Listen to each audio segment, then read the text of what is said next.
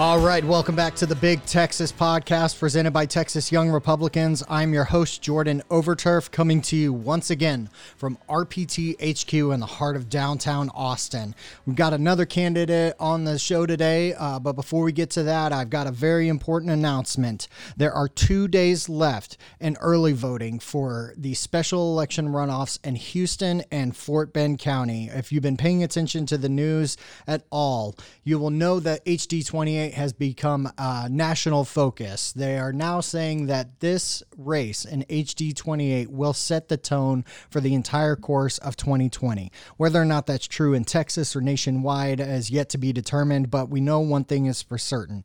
Democrats from across the nation are pouring thousands of dollars into the race. They are supporting the Democrat candidate there. Presidential candidates, either failed or continuing their own private crusades, are coming in and endorsing the candidate. They are trying to buy this seat. Democrats from across the nation are trying to buy this seat in an effort to steal the narrative from Texas Republicans who are not going to allow this supposed blue wave to take over our state. So what I need you to do is get involved. First of all, if you live in Houston or Fort Bend County in HD28 or HD148, you need to get out and vote. Early voting continues through Friday, and Election Day is Tuesday, January 28th. If you don't live in this district and you still want to do your part to support Republicans, there is a statewide day of action.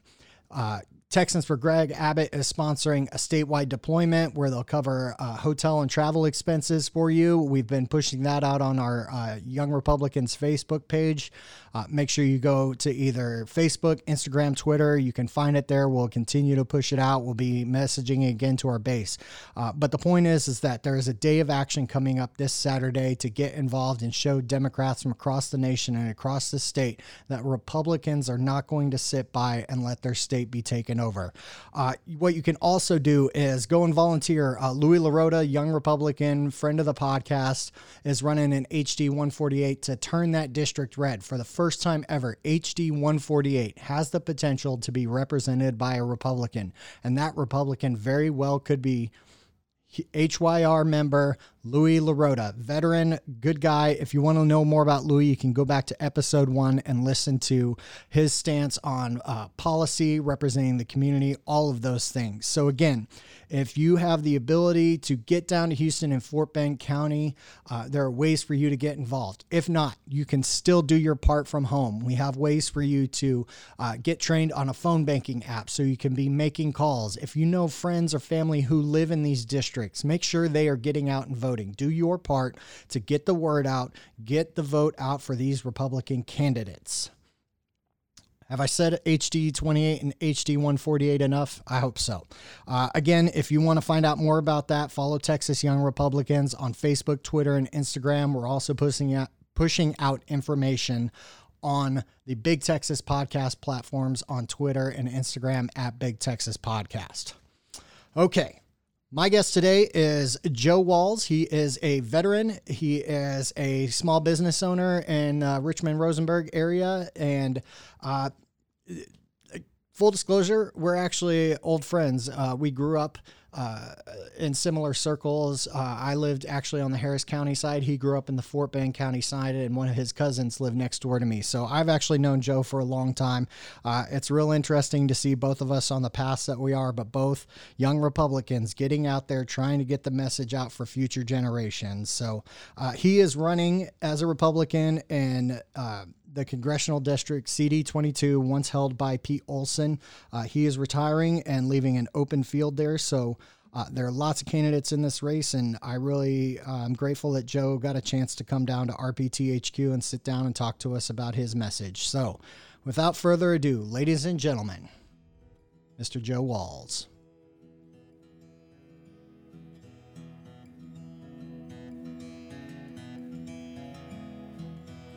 This is a heck of a time to be getting into politics. I mean, you know, you come out of the military, start a business, you start looking around, you know, what spurred you to get into this kind of atmosphere?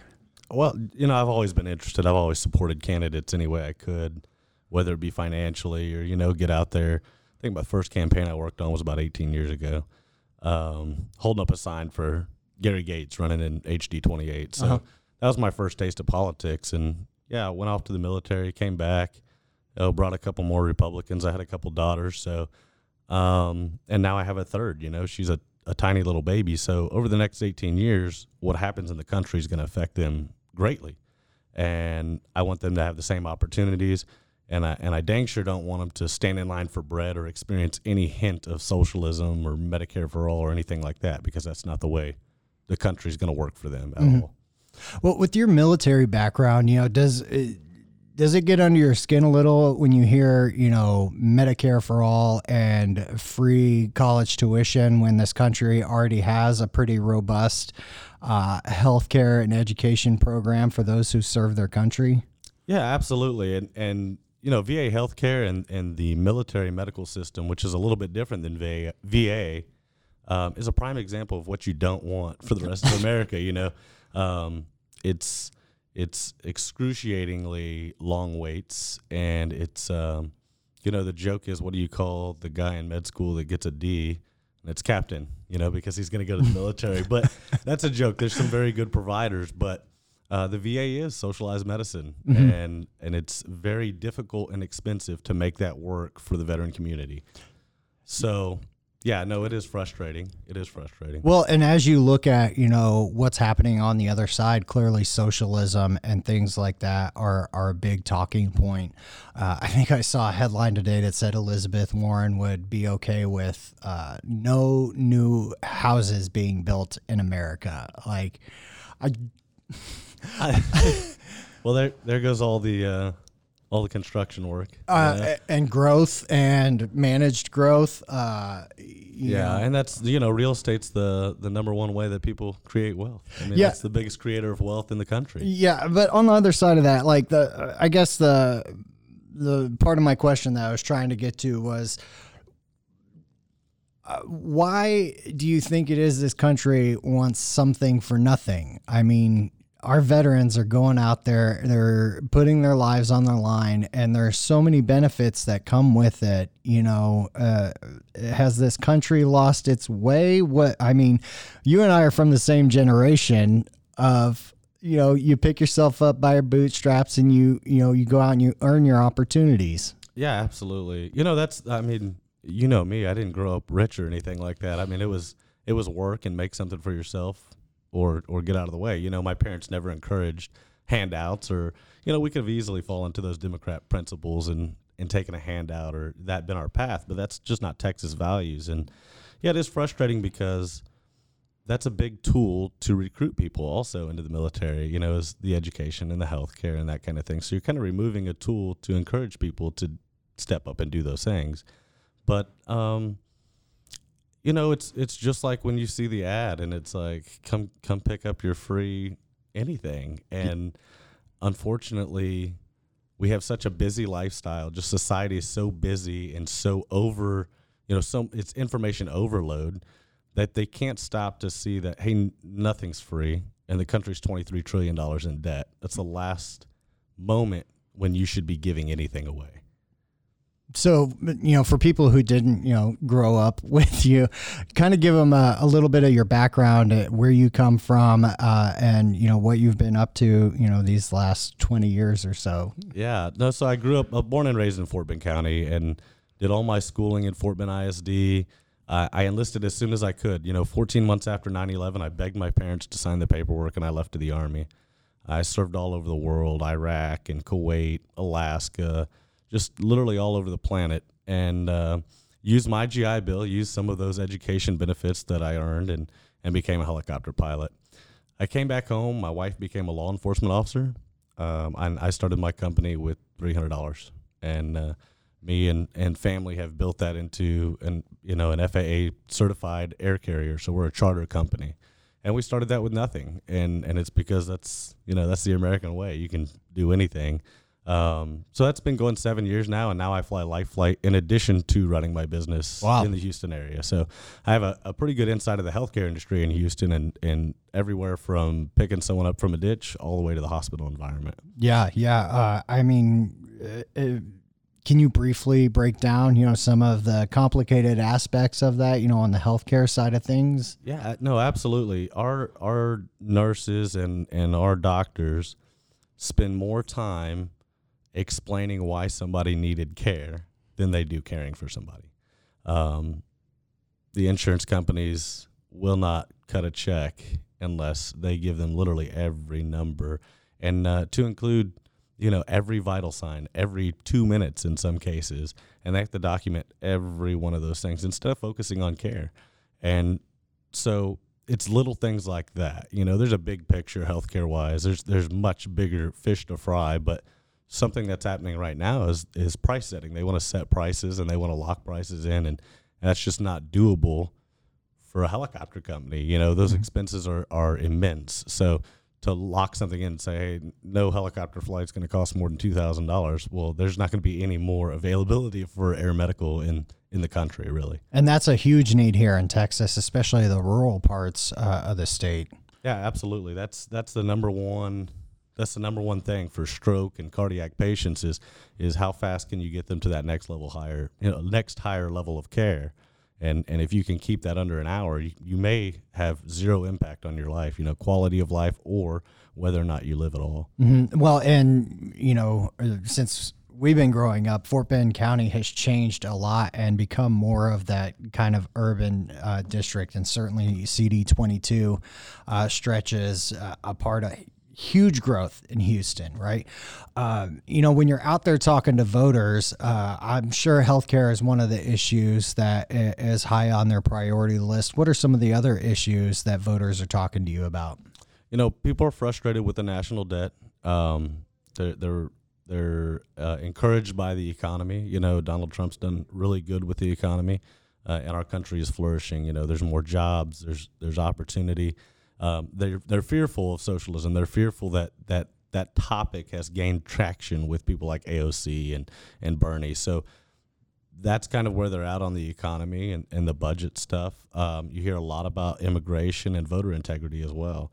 That's a huge deal to Republicans because they feel like no matter how hard they work, no matter what their grassroots effort is, if the entire cemetery is voting for a Democrat, they're in trouble, And that's maybe an exaggeration, but it's a huge deal in Texas, and we've seen those numbers. Well, and it's not unfounded. I had someone reach out to me the other day and say that I believe he lives in an apartment, and he got voter registration cards for 5 other people who definitely don't live in that apartment where he lives by himself. So, there's a weird narrative going on there in terms of integrity in our elections process. Has there been any issues that you're at the door and a voter says, this is my priority, that has maybe surprised you or caught you off guard?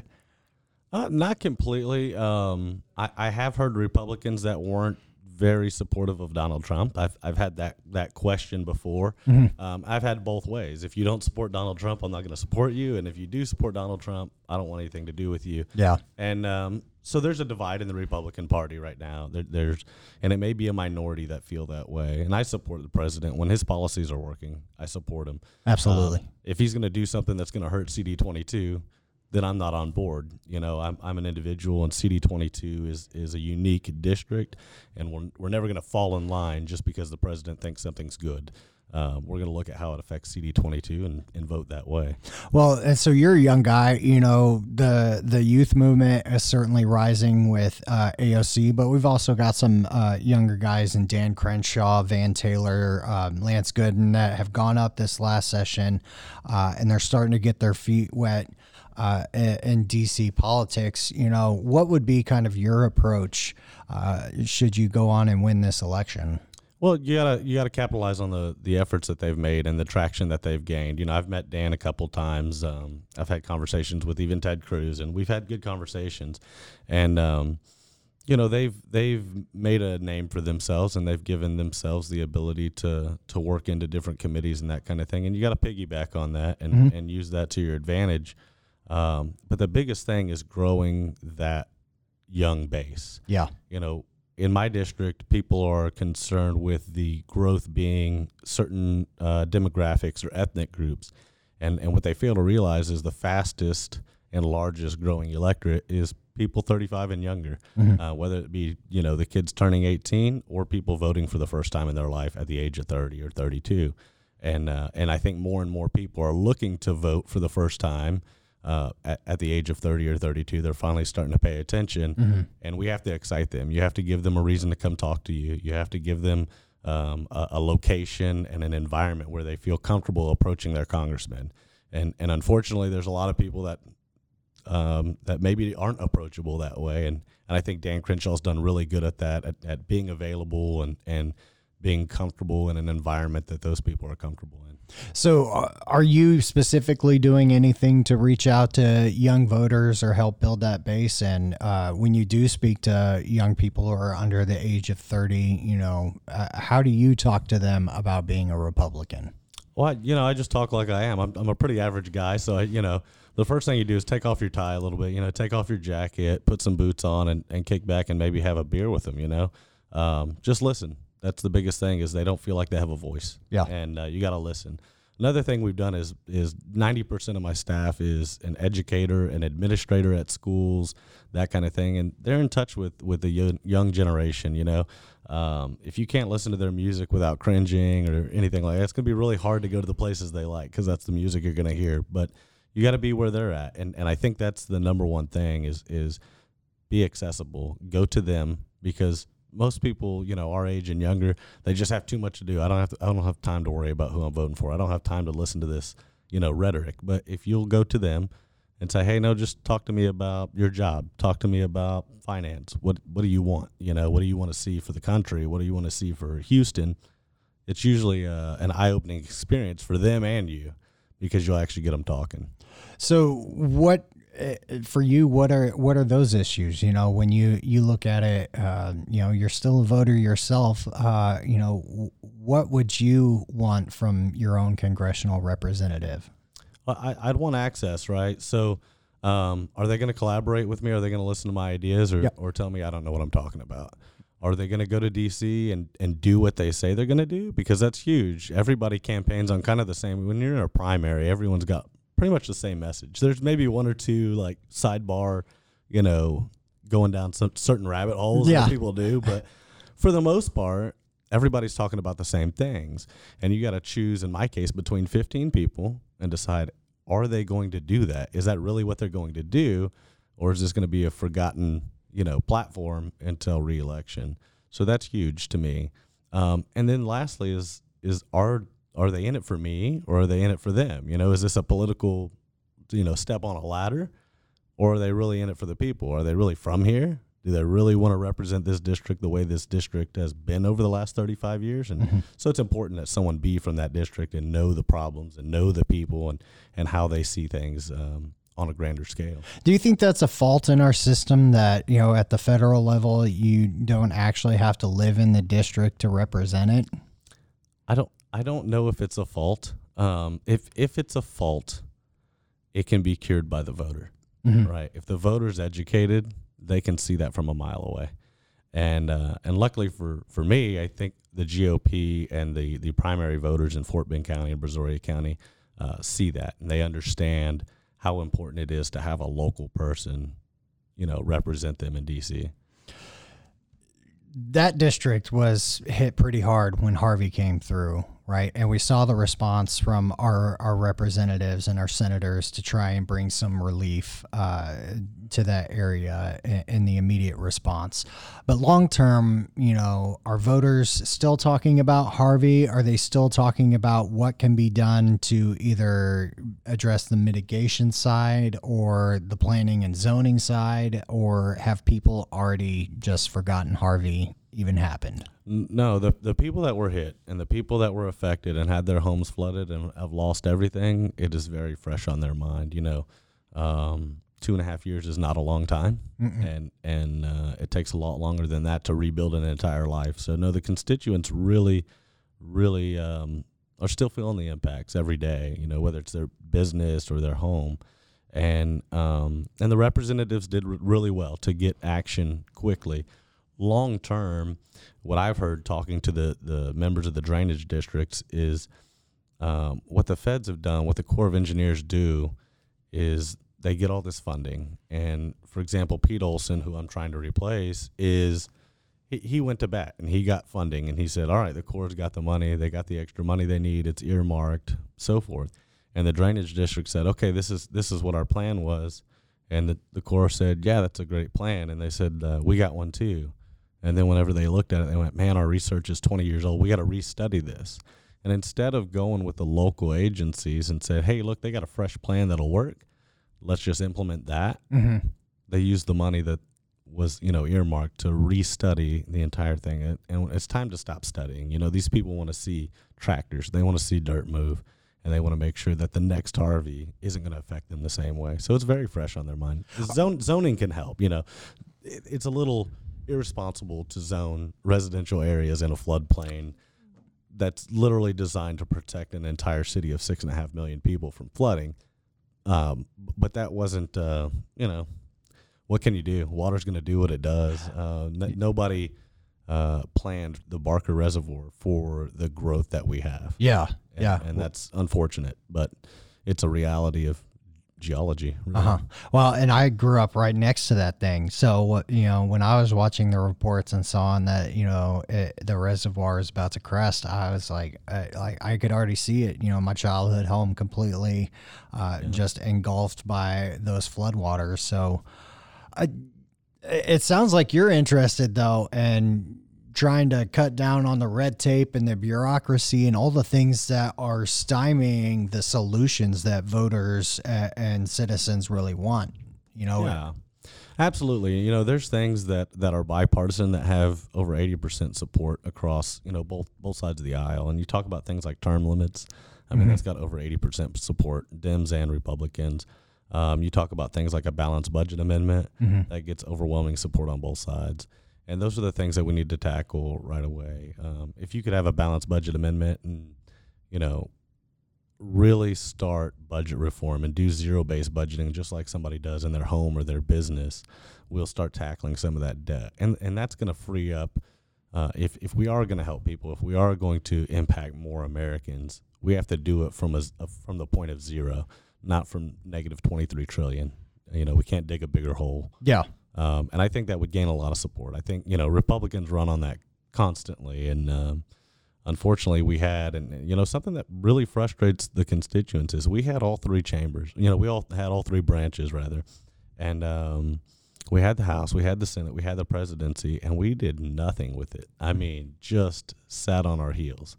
And I think that showed, that showed in the midterms. It really did. And it's really frustrated people because you go to their door and they say, yeah, we're going to get it all back. And what are y'all going to do with it? And I wasn't even in the House and they're asking, what are you going to do with it? Y'all didn't do anything. It's y'all, and I'm the guy that's hoping to be the y'all. And that really frustrates people because they went to bat, they really worked to make sure that we had Republican control across the board and nothing happened. So we have to act on what we say, what we're running on needs to be acted on, especially if we get control of the House and keep the presidency. Well, and you mentioned it earlier, we have a booming economy right now, right?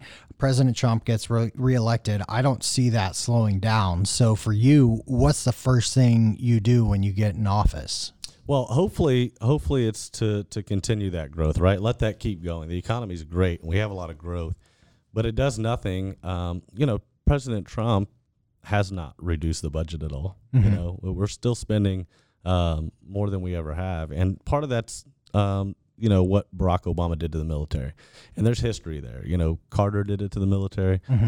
Clinton did it to the military, and Obama did it to the military. So these Republicans get in, and it's very hard to reduce the budget because you're rebuilding the world's greatest military. Yeah. So that doesn't help. But we've got to set our country up for after Trump. So even if he gets elected for 4 more years, at the end of that 4 years, we still have a country and we still have debt. And we need to start reducing that. And I think that will set Republicans up long term if we can actually do something on that. If we can actually implement some health care ideas that work and lower the cost to replace Obamacare, which we failed to do 2016 through 2018, then I think that we will energize our base and we'll actually have people support Republicans across the board more. Do you think people are actually scared that Medicare for all is a possibility, or is it more just the continuing shock of how big a failure that Obamacare was, in terms of affordability and access and all these things that were promised? Well, every expert in the world said Obamacare wouldn't work. It's not a surprise. I don't think anyone's surprised. If they're surprised, they were listening to the wrong experts. Mm-hmm. But across the board, everyone was pretty sure Obamacare was going to be a failure. Medicare for all is a different fear, and the people that are maybe talking that fear up are people who have seen things like, the Cold War, and they've seen Soviet Russia, and they've seen what's happened in China and North Korea and seen those people starve. What our generation needs to look at is Venezuela, because 7 years ago, Venezuela was doing fine. Mm-hmm. They were just like us. They had all their rights. They had health care. They had all kinds of freedoms. And it only took 7 years to lose all of that and to be eating out of trash cans and standing in line for bread and to have stacks of money that were literally got you nothing. Yeah. And we have to draw attention to that, because that is Medicare for all. That's how it starts right there. If you control the health care, you start controlling a need, and that's a scary thing. So I don't think it's an unwarranted fear at all, because at this point we have a Democrat socialist presidential candidate in Bernie Sanders. So, we're literally one election away from really turning the tide. Yeah. And that's not an unwarranted fear. I hate to kind of go down this route, but, what will it take to turn the generation around? There's a lot of divisiveness in our politics right now. How do we shed that and get back to responsible leadership? You got to describe. You have to present the information a different way.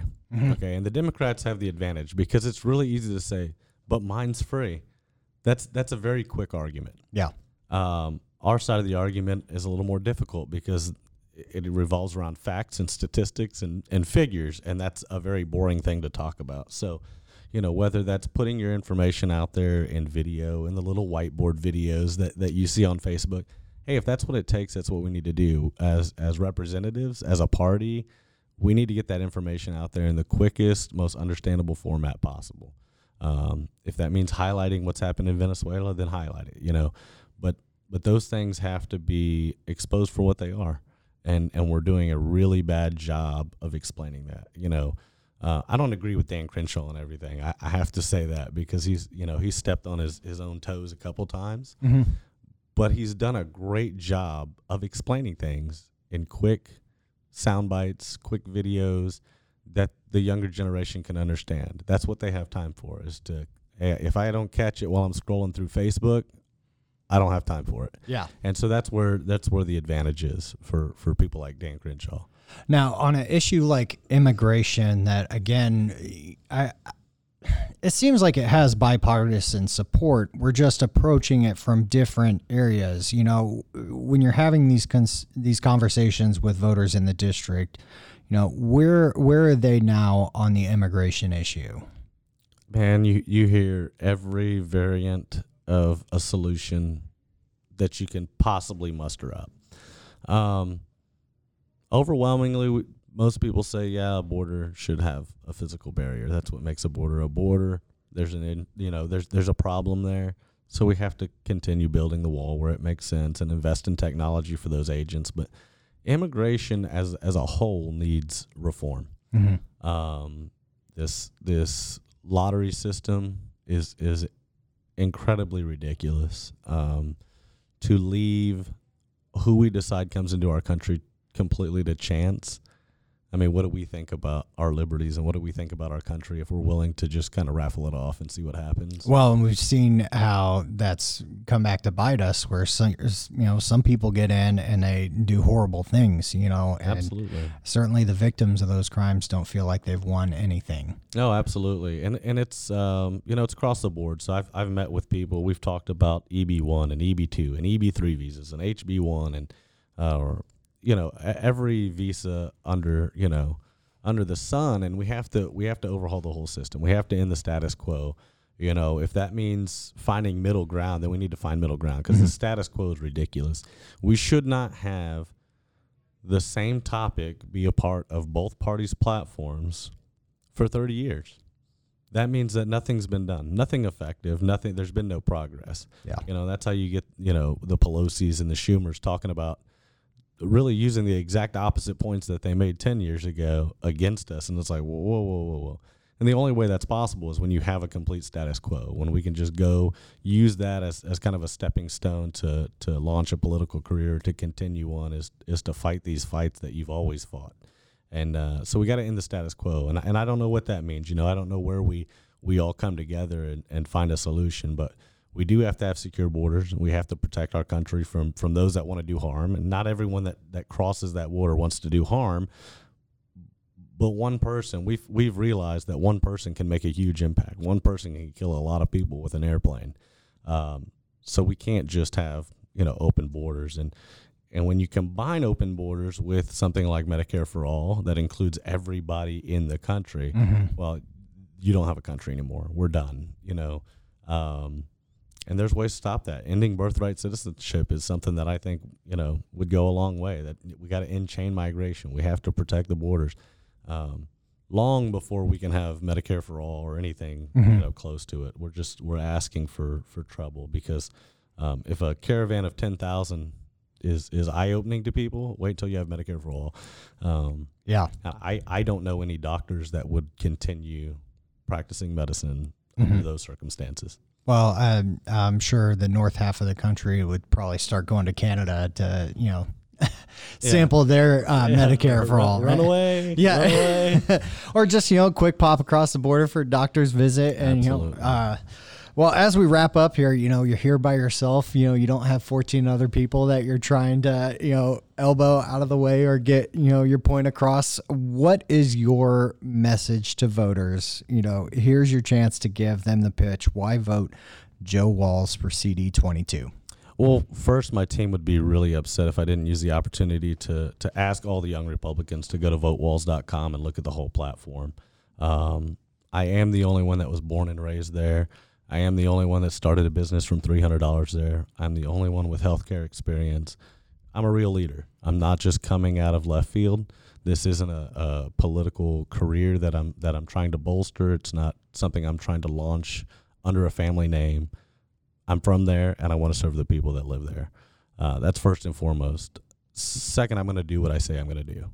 If it's on my website, I'm going to try to do that. Whether that means going on CNN and Fox News and OAN, nightly and talking about it, then that's what it means. But if I put something on my platform, it's not a platform, it's a promise. So I will submit legislation that is for that purpose. If it goes anywhere, that's not really up to me. I'll do my best, but those are promises. And I ask that everybody, if you can contribute $5 or $6, that goes a long way, and I would appreciate every donation. And give that website, social media, all that stuff. Everything. Yeah, everything. Social media is at Joe Walz, WALZ TX-22, and the website is votewalz.com, and the last name is WALZ. Brother, it was so good to see you again. You too, man. Thank you so much for coming on and do this, man. Best of luck in the race. Thank you. All right, thank you again to Joe for coming in to RPT HQ, sitting down with us. If you want to learn more about him, you can go to Joe Walz for Congress on Facebook, or you can visit his website, votewalz.com. Find him on Instagram at Joe Walz TX-22. Again, a lot of candidates in that race for CD22. If you are interested in coming on the show, you can hit us up on Twitter and Instagram at Big Texas Podcast, or you can find us on Facebook, Texas Young Republicans on Facebook, Twitter, and Instagram. And that is it for me today. I thank you again for listening. Make sure you subscribe on iTunes, Spotify, wherever you get your podcasts. We also push this out on YouTube, so I'm looking out for my Android users out there. But again, thank you for tuning in, listening. Share the message. Make sure that your friends and neighbors are getting informed about these elections. Until next time, friends, we'll see you down the road.